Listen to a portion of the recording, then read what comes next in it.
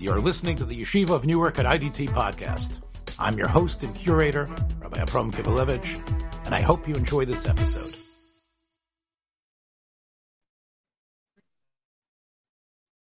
Hi.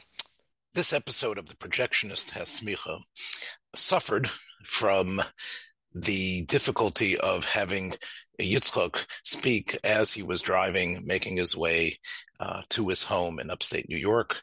And the quality of the recording is poor, I will say that. However, the content, what he's talking about, his enthusiasm and his description of the significance of the film, Forbidden Planet, I think is worthwhile. And instead of jettisoning it and asking him to re-record, I beg your indulgence to push through. I think it's still intelligible what it is that he's saying. He's talking about this 1956 classic and how he rediscovered it and how he was able, as a mature person, to find depth and meaning from it. So I apologize for the technical problems. Hopefully those things won't dog us in the future. But I think it's still worthwhile hanging on and waiting for the second part of the program, especially when I hold forth on ET, which I think is worth your listen. Enjoy.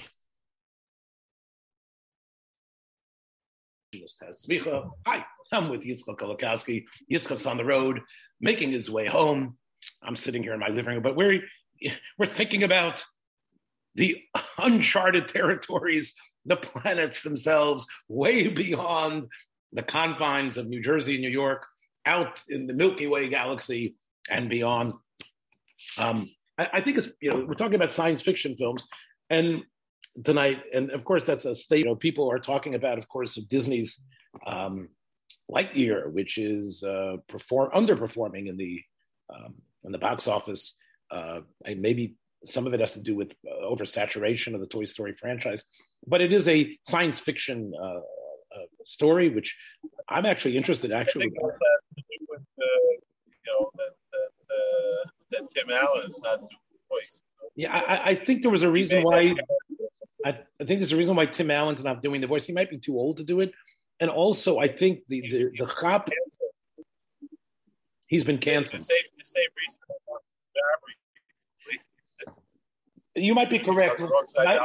You might be the same thing that's caused Disney to insert a same-sex kiss in Lightyear might be the reason why Tim Allen wasn't considered appropriate for the voice of Lightyear. I think one of the things that they tried to indicate was that this is the movie that in the Toy Story world, the toy was supposed to be a franchise, a toy of. And therefore, They could tell it's science fiction. What I'm trying to say, is that the science fiction genre is alive. It's, again, even the newest Pixar offering is basically what we would call a staple of science fiction. From what I've read, it's about a team of explorers who are going out to some planet to go to discover something, etc. And so this is something which, I guess even from Menz's film, to the moon, right? What is it called again? A Trip to the Moon, which is like one of the earliest silent films. One of the earliest silent films that we've had. The idea of transporting human beings beyond and thinking about how we would interact out there and using it as a metaphor, like Star Trek did so famously, to social issues here on, in this planet. So science fiction is clearly, it's not a genre like the Western that you scratch your head at, that you have to, you have to constantly reinvent. It seems like it's consistently, as all the Star Trek iterations, even now on CBS,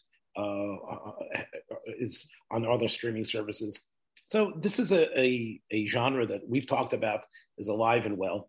I mean, this week I'm going to Monster Bash in Pittsburgh, and one of the most exciting things whenever we go there is not only to meet the actors or actresses who are in the movies or their children sometimes come out, but also to see the original props that were used in the movies. And both of the movies that we're going to speak about tonight, I've been able to encounter those props at Monster Bash. Actually, from both of these movies, they bring them out. I've had pictures of them. I have videos on my YouTube channel with the props from both of these movies. I agree. Especially, listen, if you're a film aficionado and there's more to the movie than losing yourself, you want to know how the magic was done. You want to see, you're right. The props are crucial to you because it underscores how brilliant the directors and the filmmakers were in terms of being successful in bringing you there. Especially when you can touch them and feel them and realize how they aren't. This is not, a laser beam. This is not necessarily. Here's the transporter room. Here's the actual animatronic being that was Robbie the robot or whatever. So this is I agree with you. It takes a certain amount of love to want to own and be connected to those original details. It's got to be 40 years old. So I've been waiting to mid-June of 2022 to talk about this film because I remember when it came out. So the film I want to talk about, I'm going to leave as our second part. Why don't you talk about the film that you want to speak about? Go ahead. I think the common denominator I feel about both of these films is that these are iconic films. They're highbrow films, and also they're a little bit. For me, I usually like the more schlocky,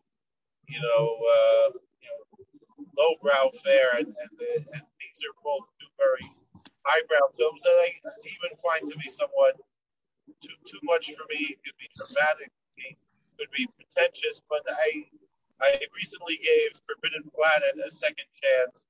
I'd seen it a few times. I remember taping it off of TNT Monster Vision or something along those lines in the 1990s.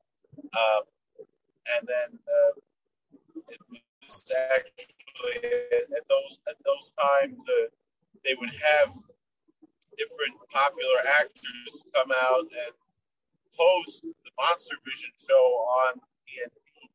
And it was LeVar Burton from Star Trek The Next Generation, Angry Better, Reading Rainbow, who was hosting the movie that he wanted to present was Forbidden Planet. And then I purchased on DVD and I watched it again. And then this weekend on Spenguli, we were able to, record and watch the Spenguli show was also Forbidden Planet. And I actually sat down and watched the movie, which I hadn't seen in a number of years. And everybody who's familiar with this film, 1956, knows how brilliant it is, how iconic it is, especially like you mentioned before, Robbie the Robot is an iconic figure that comes out of this movie and then is used. So why don't you give a little synopsis of what is this? Again, the film is well known. What's the basic synopsis of Forbidden Planet? The highbrow aspects of it, first of all, it's an adaptation of Shakespeare's The Tempest. That's the first part that makes it very highbrow. The second thing is how it focuses on where I remember, I used to search through the TV guide or the paper version of the TV guide for which science fiction and monster movies are going to be shown. And The Planet was always described as being very Freudian because here's the monster from the id that Freud discussed the idea of the ego and the id, and the ego and the superego. And so the monster comes from the id. So basically, the first thing that's just that stands out about this film, even compared to other films of the 50s that were, again, highbrow science fiction like The Day the Earth Stood Still. We see The Day the Earth Stood Still starts off with Michael Rennie's character Klaatu, spoken about early on in another podcast, where this alien is coming, landing his flying saucer in Washington, D.C. Here, we see it also flying saucer and but it's not one of theirs. Still they ask, is it one of theirs, one of ours? Here in Forbidden Planet is one of ours. They get a few things wrong. How were they supposed to know? They predicted that the first man wouldn't land on the moon until the end of the 21st century. So unless they're going with the conspiracy theories that we didn't go to the moon, which are kind of silly. I get it. So basically, they are sent to this. They're sending this flying saucer to this other planet, Altair Delta, I think, or Altair 4, to go as a reconnaissance mission to rescue the last survivors of a mission that had been sent there some 20 years earlier. And as far as they knew, there was maybe only one or two survivors left from this voyage to this planet. And Leslie Nielsen is the commander of the ship when he was still serious. I think it's almost impossible, considering his success and his really equating himself with the figure in Police Story, in all those police films that he made, The Naked Gun. It's almost impossible to see him in his serious roles. He looks very different too. I mean, obviously he was much younger, but it was the same person. In comedic roles, he always had very wide-eyed and almost cartoonish looking, and so. But indeed, it's the same Leslie Nielsen. It's not Leslie Nielsen for the planet. And when they're approaching this planet, they make radio contact with the survivor there on the planet, who's played by Walter Pidgeon, who of course had a very illustrious and dignified film career. And he's telling them, don't come here. I can't. He's not telling them, I'm not going to allow you to come here, but he's telling them, if you come here, I can't be held responsible for what might happen to you or your crew. And that's kind of giving away the gun in the first in the first. I understand act. That's showing the gun in the first act that something terrible will happen. Some monstrous thing will be unleashed. But that he is responsible for it, and even though he's trying to bear no responsibility for it, he comes to the realization that the monster that is attacking the people, this invisible monster, is actually coming. It's the monster from the id, as we said before, and it's coming, which is level of the subconscious mind, but it's coming from this Walter Pidgeon's character, his own id. It is his own base animal, kind of like Dr. Jekyll and Mr. Hyde, where they're existing in the same body, but in different roles at different times.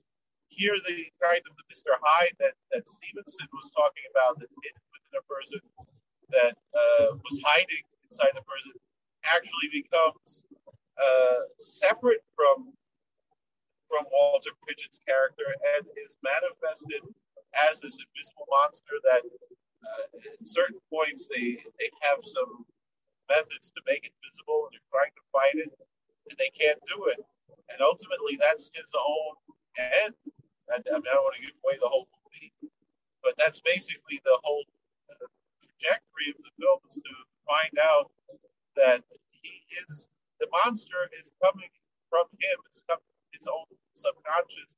And I think one of the most poignant scenes in the film is where Leslie Nielsen explains to this audience, I think is his name, that every human being has this Yetzer Hara within him, has this monster within him, within the id, and that's why we have laws and religion to make us, to domesticate us. And it's fascinating that here you have they wanted to see how Freudian this movie was. The TV guy would like to point that out for Monster from the Inn. But Leslie Nielsen is pointing out that the cure for the inn is more of a Jungian cure of how Jung wrote about the psychology of religion, which was something that Freud, for the most part, rejected. He wasn't interested in that much, but he wrote near the end of his life a very strange book about Moses and monotheism that it has a lot of this very quirky and not typical book from his ideology, and also just a strange book as opposed to Jung.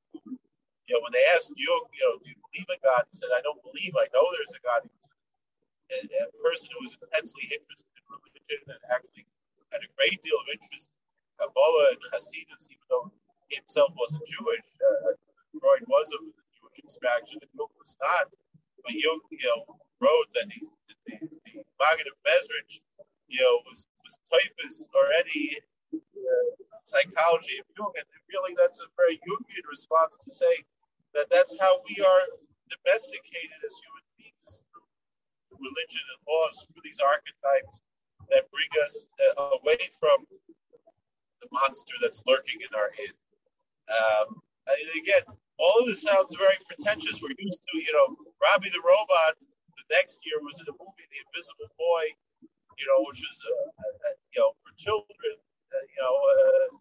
Much more simple movie, much more, even though it was, was still the same science fiction type of thing, but totally different type of approach as opposed to this very, very hybrid. But I realized the pacing doesn't make it as pretentious as I thought it was. I think one of the things that ruined it for me when I was younger was that version that was shown on TNT was widescreen letterbox being shown on a regular square TV. Now we have our widescreen TV, so the TV was all full of this movie as opposed to when I was a kid, you think we were fitting a very long rectangle in the square television, and you weren't really able to see, because we wanted to not miss anything that's on the side. We wound up with these black boxes, letterboxing on top of the bottom of the screen that really kind of ruined it for me as a child, and a few other movies I remember on Sci-Fi Channel that I was really looking forward to seeing, and I felt they were ruined by letterbox, and now I'm able to see them, because they weren't very easy to find when I was younger, and now have them on DVD and they're streaming everywhere. And so it's a very different type of watching it, I guess a number of years ago, and the beginning is so plodding that it's very difficult to, the acting is so wooden in the beginning that you really, it's, I think our listeners need to be told it's worth the wait, because it really does. The setup is quite talky, and I guess what's the word I'm looking for? There's a lot of exposition in the beginning before you get to the heart of the matter about what's really going on. It's while that is true, on the other hand, it is also very visually stunning. So I understand. A lot of movies, especially in black and white, even though I always prefer black and white movies myself. This movie is just it has those visuals that they, especially nowadays, we're so used to the special effects that it doesn't, we're not spoiled from it. But in 1956, these special effects were groundbreaking. They were. I understand. I think part of what the film, and you mentioned it before, was the fact that the species that have died. In other words, we've talked about on this program about the cheekiness and the kitschiness and of the aliens and what they look like with big eyes or lizard faces. Here, you actually don't see the aliens. They actually have, the aliens have actually died. They are a civilization. What they say, 200 centuries. 200 centuries ago. But the Krell, that species that had lived there, Dr. Morbius has really tapped into their discoveries. And even though they were a superior species, they fell. and they destroyed themselves because as they were trying to advance their own minds and using scientific technique to push the boundaries of intelligence to turn ourselves into beings that could do anything, there was this other part of ourselves, as you said, the id, that was also unleashed, that was unleashed in a way almost proportionately in a way that was monstrous. I think this is, like you say, the Krell aren't there, but it's a warning, really, in the 1950s, the mid-1950s, as computer technology was beginning, other advancements in space and science, sort of a similar, using Shakespeare, but almost a similar, and I think less preachy way than The Day the Earth Stood Still. The Day the Earth Stood Still, when you have, the speech of Klaatu at the end about, hey, what are you doing with your nuclear wars, your nuclear weapons? You're going to destroy yourself and you're going to destroy others. Here, it was actually, what is scientific advancement doing to us? Which is a similar theme that Kubrick explored in 2001. So I think there is a... what we're seeing now with the advancements in artificial intelligence, we're crossing over some very scary borders right now. And are we, it's a bit different than what's presented in this film. Right. And like you say, I think it's interesting that what has survived of the film, is, you want to see Leslie Nielsen serious? Do you want to see Robbie the Robot? And I think you're right. The real import of the film, I think, has been lost. I think that's one of the reasons why it's, like you say, it's probably worth a view again. Part of what, you talk about Walter Pidgeon. I remember Walter Pidgeon from his films in the 40s, of course, where, he was a leading man. He was in Mrs. Miniver and some other films that were Academy Award films. They're very important. I think Walter Pidgeon, we talked about Cary Grant in the past. It's hard to get old and to be able to embody a character in an important way when you're not the leading man, when, you're too old. And I think that's maybe, I don't know, perhaps Walter Pidgeon was a good actor, but I think that was, maybe one of the reasons that he was limited in the later part of his career as well. What could he play? What roles could he play that he could fill and be satisfied with? This might have been his swan song, right? In terms of his great roles. He was in the film version of Voyage to the Bottom of the Sea, which was about 5 years later. So he's still, but this is probably his last really major role. One thing, before we pause for a minute, I was mentioning the props from the movie that Mr. Schenk had brought to show us at Monster Bash. He had one of the 3 flying saucer models that were used in that film, and also some of the guns and some of the outfits, some of the uniforms. And he showed it to us at Monster Bash a number of years ago before he passed away.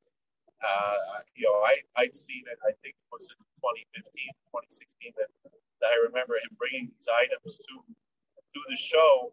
And he gave a whole lecture about how these same props were used time and time again in so many different movies. Not only, I believe this movie is from MGM, but the various studios even would share the same props that Columbia and Universal. They would all have access to these same props that were made originally in 1956 for Forbidden Planet, and then they would be used by the Three Stooges. They'd be used at the Band from U.N.C.L.E. They'd be used in the Twilight Zone. They'd be used in various movies, Zsa Zsa Gabor, Outer Space, and the same props were used time and time again. And yes, I know this is a favorite topic of yours about the recycling of props and recycling of stock footage. I know that this is something that you enjoy in terms of have Robbie the Robot, but Robbie the Robot was used, playing various roles all throughout. Again, also showed up in the Twilight Zone, showed up in Lost in Space, similar to the same man who made the robot from Lost in Space. Also, the same I think there was designer. a Lost in Space episode where that robot met Robbie. I think so. I think there was also just to talk about Walter Pidgeon again, most of the roles after Forbidden Planet, he played some sort of senator, some sort of admiral, usually in some sort of minor role because he had a presence and because he had a voice. I think one of his, he played Ziegfeld in Funny Girl. He played a senator in Advise and Consent, and a film that I remember watching on television when it came out in 1965 with Leslie Ann Warren, Cinderella. He was the king. I remember that film. I was watching it when it was live in 1965, watching it in black and white on our little tiny television down in Memphis. So Walter Pidgeon did have some sort of continuance, but I do think this might have been the last great film role that he had, especially in terms of how important he was to the plot. And it's clearly worth seeing again. E.T., there's been a lot of retrospectives about E.T. Spielberg himself, 20 years later, issued a version of E.T. that he had enhanced some of the special effects. One of the things that happened 20 years later was it was sort of a politically correct version of E.T. The police that are chasing the boys on the bicycles through the magic of photoshopping the film, they aren't carrying guns, they're carrying walkie-talkies. They added another 6 minutes based on, I guess, some footage that Spielberg had initially rejected. It's interesting, though, that when the Laserdisc came out and Spielberg actually, that was the last time you could actually see the 2002 version of the film. It's out of circulation now. It's almost impossible to see. Spielberg regretted the upgrades in the film that he had made. It's almost like Spielberg understood that there's a certain magic and power to what you produce. And obviously, history and technology is going to come later and alter things. But if you're going to go back to that original and alter it continuously, then the testament to the time is not true. And I applaud Spielberg for actually withdrawing his updated version of E.T. My point, though, however, is that E.T. is a film, and I think even more than Forbidden Planet, which I guess might be a lost gem, E.T., I think, has continuously been loved for 40 years. It's a film that at one point was rejected by the initial studio, Columbia, I believe, but when Universal decided to put it out, it became the greatest grossing film till Jurassic Park. You viewed Forbidden Planet recently, and I try to be, when I talk about these films, to at least have seen them within the last month or so, to at least know what I'm talking about. I have not seen E.T. in years. I would say 10 years. But I can talk about it as if it's as fresh and real, because I think it is a film that not only has an incredible idea behind it, but is executed so perfectly that it stays with you. I think it is Spielberg's greatest achievement, and that is saying a lot. Spielberg is whatever his detractors want to say about the most recent film that he made, which was the remake of West Side Story. Spielberg is one of the most gifted filmmakers Hollywood has ever seen. And I would say a proudly Jewish one as well. I'm not so happy. Again, I have not seen from beginning to end Schindler's List.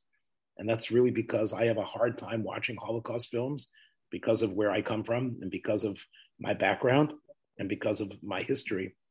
But I have seen most of Spielberg's films. And he has contributed in ways, as much as Martin Scorsese and Francis Ford Coppola might be in some ways greater intellectual artists, Spielberg, I think, can take his place with them as one of the most influential filmmakers of the 20th century. And people who, as you've told me before, when I told you I want to talk about E.T., everybody has cannibalized E.T. I think you said that you'd rather watch Mac and Me than E.T., which is, of course, a knockoff of very cheap, funny, kind of funny. I mean, the thing with E.T. was so traumatic for me, like you mentioned, that they replaced the guns with walkie-talkies, and at one time I remember seeing it traumatic experience when they tried to end. Well, that was something that Spielberg was trying to capture. I'm going to lose reception soon. Spielberg is, again, the film is really, and I think this is why it's different than Lightyear that we talked about in the beginning, or Forbidden Planet. It really, in my mind, that would be though, and it also has the product placement. Yeah, I don't see it as a science fiction film. There are beautiful images of the spaceship. Spielberg enhanced them for the 2002 edition. The aliens, of course, they worked very hard on how to make E.T. look, to give him enough of a humanoid feature. Of course, his hands, in particular, the almost godlike fingers and his powers. But it really is about a child. It's about a child in a family where the family is being torn apart through divorce. Spielberg's history was of a person who his family was torn apart. Spielberg is Elliot in so many ways. In some ways, he's also like Michael, Elliot's brother. But this is Spielberg's story. And I think it's out of California, a place that Spielberg grew up in, and I think therefore it really is his most personal work, because his connection to Judaism and to the Holocaust was laudatory and important. But this is the story of a person finding within himself strength, even in difficult times. A person who doesn't have a father, who has to come to terms with living only with his mom and finding some sort of intellectual, emotional core that is able to allow him to survive. And that is really what happens here with Elliot. E.T., of course, I don't have to really tell anybody that E.T. is a castaway. He misses the boat. His planet has the beings, the ET beings, have landed on the planet and are. That's the way the film begins in the forest, of course, there, and all of these beings, you don't see them because Spielberg wanted, just like the shark in Jaws. Spielberg wants the audience to wait, to anticipate, to think about when is he going to show up. But it's clear, although you don't see his face, that he has missed the boat, and now he is stuck in the garage somewhere or in of the suburban place where Elliot lives with his family. And when Elliot discovers E.T., he now is going to, it changes his life, because not only is this something special for him, something that's uniquely his, something that belongs to him, but this is something where he's able to, by connecting to this being that he shares this emotional bond with, a being that gives him first of all, allows him to care for someone else, to grow up, to not just be a person who is being cared for, but to care for someone, to recognize the plight in someone else. The emotions of other beings that he's with allow Spielberg to not only comment on the state of what was going on in America at that time. E.T. becomes sentient in terms of understanding our world, English, and specifically the American environment, by watching television. And one of the greatest scenes in E.T., of course, is where E.T. is already bonded with Elliot. He's connected with him, and therefore he spends a day watching TV, daytime TV, and actually being moved and changed by films that he's watching. E.T. sees the raw emotion, the power of films, just like Spielberg, as a little boy, discovered the power of films. And as E.T. is watching these films and also cracking open a six-pack from the refrigerator, Elliot is doing a science experiment. And once again, Elliot now, through E.T., is able to care about more than just himself. He's able to care even about the frog that he's dissecting. And as It's a great shot as Spielberg moves between Elliot's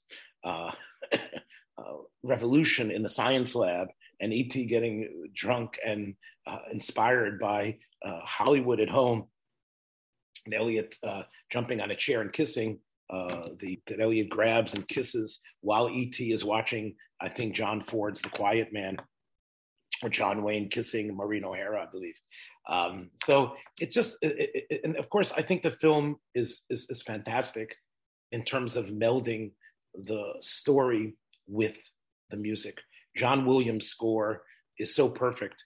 Spielberg, in fact, reshot certain scenes in order to match the score. Again, you can't help if just hearing the strands of music from E.T. can bring back so much of the film. The chase scene of of course Keyes, as he's known, Peter Coyote, the scientist who realizes E.T. has landed and is trying to discover him. As he and his team are chasing the boys, Elliot and his brother's friends on bicycles. Elliot, of course, first, but then all the boys themselves are able, through E.T.'s magic, E.T.'s ability as telekinesis, to actually fly in the air. And that moment where John Williams' score takes off and the bicycles fly, again, it's really one of, I think, the magical moments in cinematic history. A simple, and again, the plot is relatively simple. Alien stranded on planet. Boy takes an alien. Boy tries to shield alien. The government tries to find alien. Alien dies. And many people have seen it as a Christ metaphor. Spielberg denied the connection. He says, "Oh, come on, my mother owns a Jewish restaurant. There's no way I would be able to do a film that's about Jesus." But I do think that Jesus is part of this film as well. Part of what Yitzchak, you said yourself, you found it difficult to watch E.T. die. As E.T. is placed in this coffin, and Elliot is able to express his love. He's able to do something which he hasn't been able to do towards his mother and towards his brother and sister. He's able to talk about how much this meeting meant and how much he misses this person. And he's able, adult-like, to express love, not like, I just love ice cream. This is a friendship of love, a love of friendship that is an indicator of a real maturity of a human being. Of course, again, Spielberg really takes out every emotional cue, because as the coffin is closed, E.T. has been able, with his brilliance from the planet that he comes from, been able to construct from Elliot's toys. He's able to construct a communication device that is able to summon his spaceship back. Of course, that was the tagline: "E.T. phone home, E.T. phone home." The commercial, again, another, AT&T enjoyed getting a little product placement along with Reese's Pieces, which of course was, the M&Ms didn't want to use their, they didn't want to use their candy. Reese's Pieces had a big jump, but so did the AT&T at that point. And the idea of ET phoning home as he's closing the coffin. You can see that E.T. is indeed, although he seems to have shriveled, you can see just the very beginning of a little beat, a little light that emanates from the window in that coffin that they're closing him in on. And you realize that E.T. is indeed alive, that death is not complete, the idea that we don't die and that's the end of things. There's still an eternal aspect that's inside of ourselves. And this, of course, might be a Christian idea. Yitzchak, both you and I know that this is something that we believe in as well. Jews do believe in the afterlife. We do believe that the soul is eternal. We believe that there's something within us that exhibits itself that can't be destroyed. And that's part of what happens. He is a mason of the goof also, which we also see here. That's right. And E.T. does come back. And, I can't look, if there's a cynic out there that has a dry eye when E.T. comes back to life, you need some therapy. You know what I'm saying? Because that is such an uplifting moment when you can realize that, yes, that there is life beyond, and especially a being like E.T., who is just an explorer. He is the embodiment of curiosity and goodness, which is part of the magic muse that Spielberg was able to imbibe within himself to really become the filmmaker and artist that he became. So I think one of the great things about E.T., and I could really talk about it for 5 shows, is that even in and I'm going to talk a little bit about Drew Barrymore in a minute, but the climactic scene of where E.T., the spaceship lands, and of course now the government with all their plans and anything that they want is completely squashed, similar to Spielberg's other real science fiction film that he made a couple of years earlier, Close Encounters of the Third Kind. That's a film that should go with Forbidden Planet and Lightyear as a film about meeting people from another world and what that means and what it will mean when we will meet. What does it mean for society when we will make those advancements? That's not what E.T. is about. But there is that scene when the spaceship lands, and that, of course, ends any conversation, because any sort of scientific desire to get E.T. is squashed at that moment. Because at that moment, you have these beings from another world. And E.T., enters the ship. He waddles into the ship. Again, we haven't talked about all the little people that helped, besides the animatronic device, the little people and the puppetry that helped bring E.T. to life at the time. But it was really the script and the idea that made you accept that illusion. But as E.T. waddles up into the ship, of course, the dog runs into the ship as well. And E.T. Elliot, before that moment, he asks Elliot to come with him. That will he go? Maybe Elliot, can go with E.T. And leave. And Elliot says he can't. Elliot says stay. He wants E.T. to stay, but of course he knows E.T. can't. E.T. will die if he stays. But Elliot can live with E.T. and maybe live a world beyond. Maybe you could actually live in the Olam Emes, live and of course this is something where we're still grounded here. And Elliot says the most mature thing. He, despite the fact what imagination and these faculties that have been unleashed can do, he needs to live within this world with his parents, with his mother, and make the best he can do to connect to his father if he can. He has to stay. And what is it that E.T. says to him? He says, be good. Yes, you can still go into this world of art. You can go to this world of creation, this world of beauty, this world that the movies and literature and other things allow us to escape to. But ultimately, we need to be good. We need to take that world that we can construct and live in and thrive in and fly in and be good here, which is part of what E.T. tells him. But that's what he says. And again, I tear up thinking about it. Again, I haven't seen the film in about 10, 15 years. I'll be right here, he says. E.T. is going, but then E.T., using his finger, puts the finger onto Elliot's head and says, I'll be right here. Because this is where we are able to use our mind and we're able to draw from it the memories and of people that we've seen, of accomplishments that we've had. And we're able to use that internal power that you talked about before in Forbidden Planet, the id, those other elements that became so monstrous on that planet.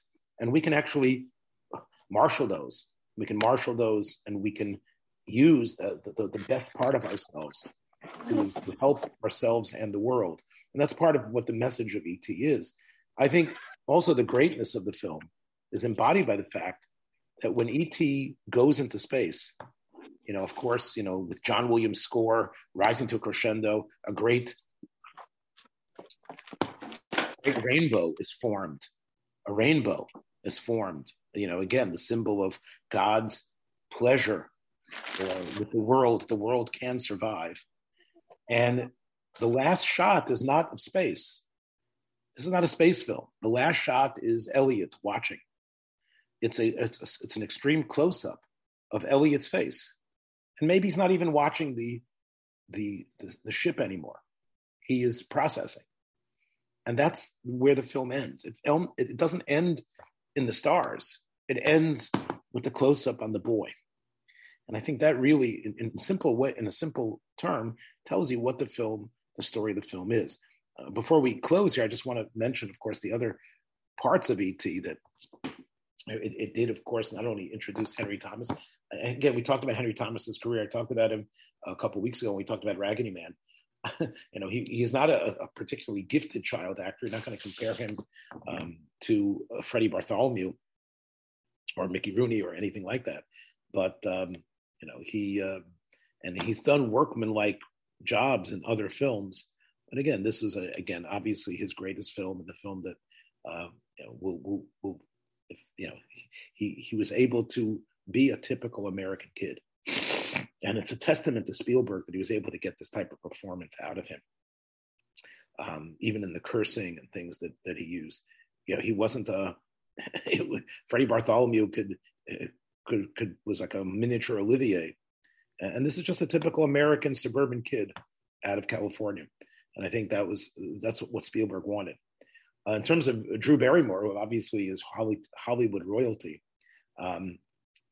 she of course has made a career after this, playing all different types of roles, juvenile roles, and then teenage roles. Many of them extremely not the type of fare that we would ever recommend. I guess ending in Charlie's Angels and some other films that she was making. If Drew Barrymore, she was only, she plays, an important role because, E.T. is a little doll for her. And as a 3-year-old, she's a 3 or 4-year-old. She's very happy to have this little being around that she could do dress up with and, could even interact with. So again, Drew Barrymore is obviously a little gifted child actress here. I'm not sure if she went on to, I guess, bigger things. I don't think she ever made anything better than this. Obviously there might have been any little girls that could play that role, but I think that for Drew Barrymore and for the Barrymores, if we look at them Hollywood royalty, I think again, this film would probably be the film that she probably, if it made it, it definitely propelled her in some way. She had she was the star of I didn't see it, but I read the book Firestarter, which was based on a Stephen King book that she was in. But it's interesting. The other, again, Peter Coyote and the others, Dee Wallace, none of them really are any major stars, and I think that's really another testament to the film. The film works because of what it is. The people involved are really incidental. We've talked about Cary Grant, we've talked about Bette Davis, we've talked about other incredible actors and actresses. So in that way, Bogart, Spencer Tracy, E.T. doesn't have any of that. It doesn't have really any great performances.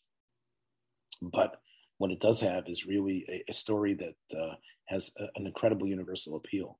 I think I'll end tonight with a little personal anecdote about E.T. We had a neighbor that we were very close to in our home in Chicago. It was a young couple, and we became very friendly with them. My children were young, and my youngest child was born on a Shabbos. My 2 last children born on a Shabbos, and I remember we were thinking that maybe the baby was going to be born on Shabbos. So I went next door to this couple. They were not Jewish, who we'd been friendly with, and I said, we might need you because something might happen. And sure enough, on the early Shabbos morning, I knocked on their door. They were ready. And they drove my station wagon to the hospital for my youngest child to be born. And it was soon after that they had been part of this ride, because the baby was almost born in the car, that I saw my neighbor crying, and I didn't know what it was, but it turned out that they had been involved in helping us deliver a healthy baby, and she had just had a miscarriage.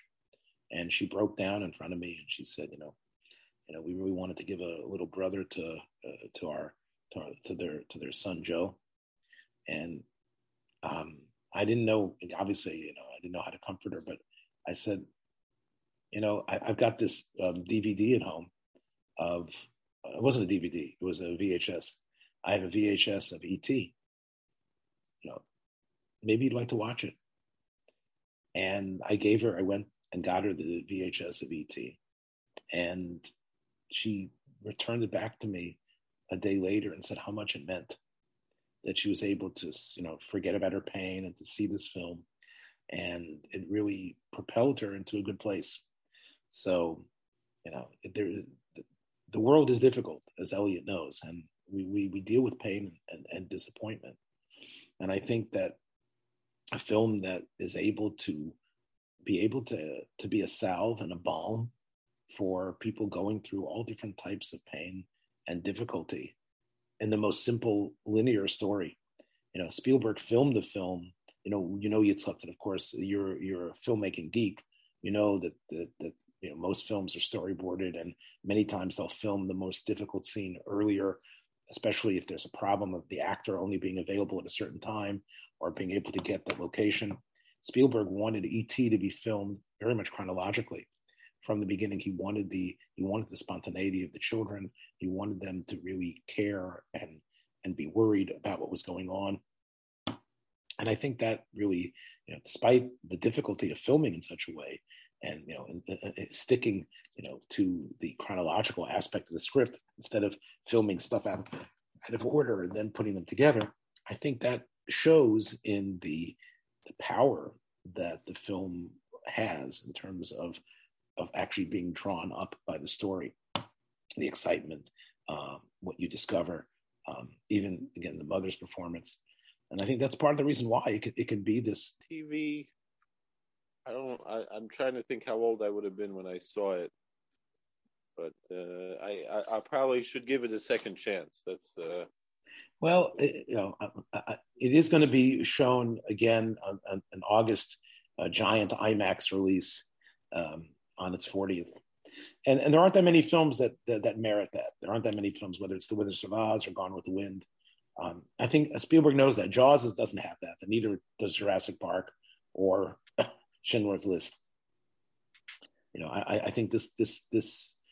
I think it corroborates what most people say: write what you know, film what you know, and this is really what he knew. This is really what he was, and I think because of that, I don't need his sanctimonious discussion of the Arab-Israeli conflict in Munich. I don't need him to teach me about the horrors of the Holocaust. Although I think it's beneficial to the Gentile world that there is such a film as Schindler's List. But I think E.T. is able to cross those type of boundaries. I think it's able in many ways to, just like it gave a little bit of a salve to Carla, my next door neighbor. I think it really can hit people on all ages. It really is so unique in a way. You mentioned Christopher Lloyd in our earlier discussion. Christopher Lloyd starred in, of course, Taxi as Jim Ignatowski. I don't know if he won the Emmy for his portrayal there, but of course that's what propelled him to his role as Doc Brown in Back to the Future. And there is one of the Taxi episodes that's really built on E.T. The whole episode is Jim trying to get the cabbies in the Sunshine Cab Company to go watch E.T. And although they all dismiss it as some sort of children's film, Jim knows that it has a power. He's Reverend Jim. He's someone who has, through drugs, he's attained a spiritual sense of things. And it's incredible that you have a sitcom that was built, by James Brooks, who was the executive producer of Taxi. The whole sitcom episode, whatever it is, 24 minutes, whatever, 25 minutes, is really built on heralding and trying to encourage the viewers who are watching TV to go see E.T. the movie.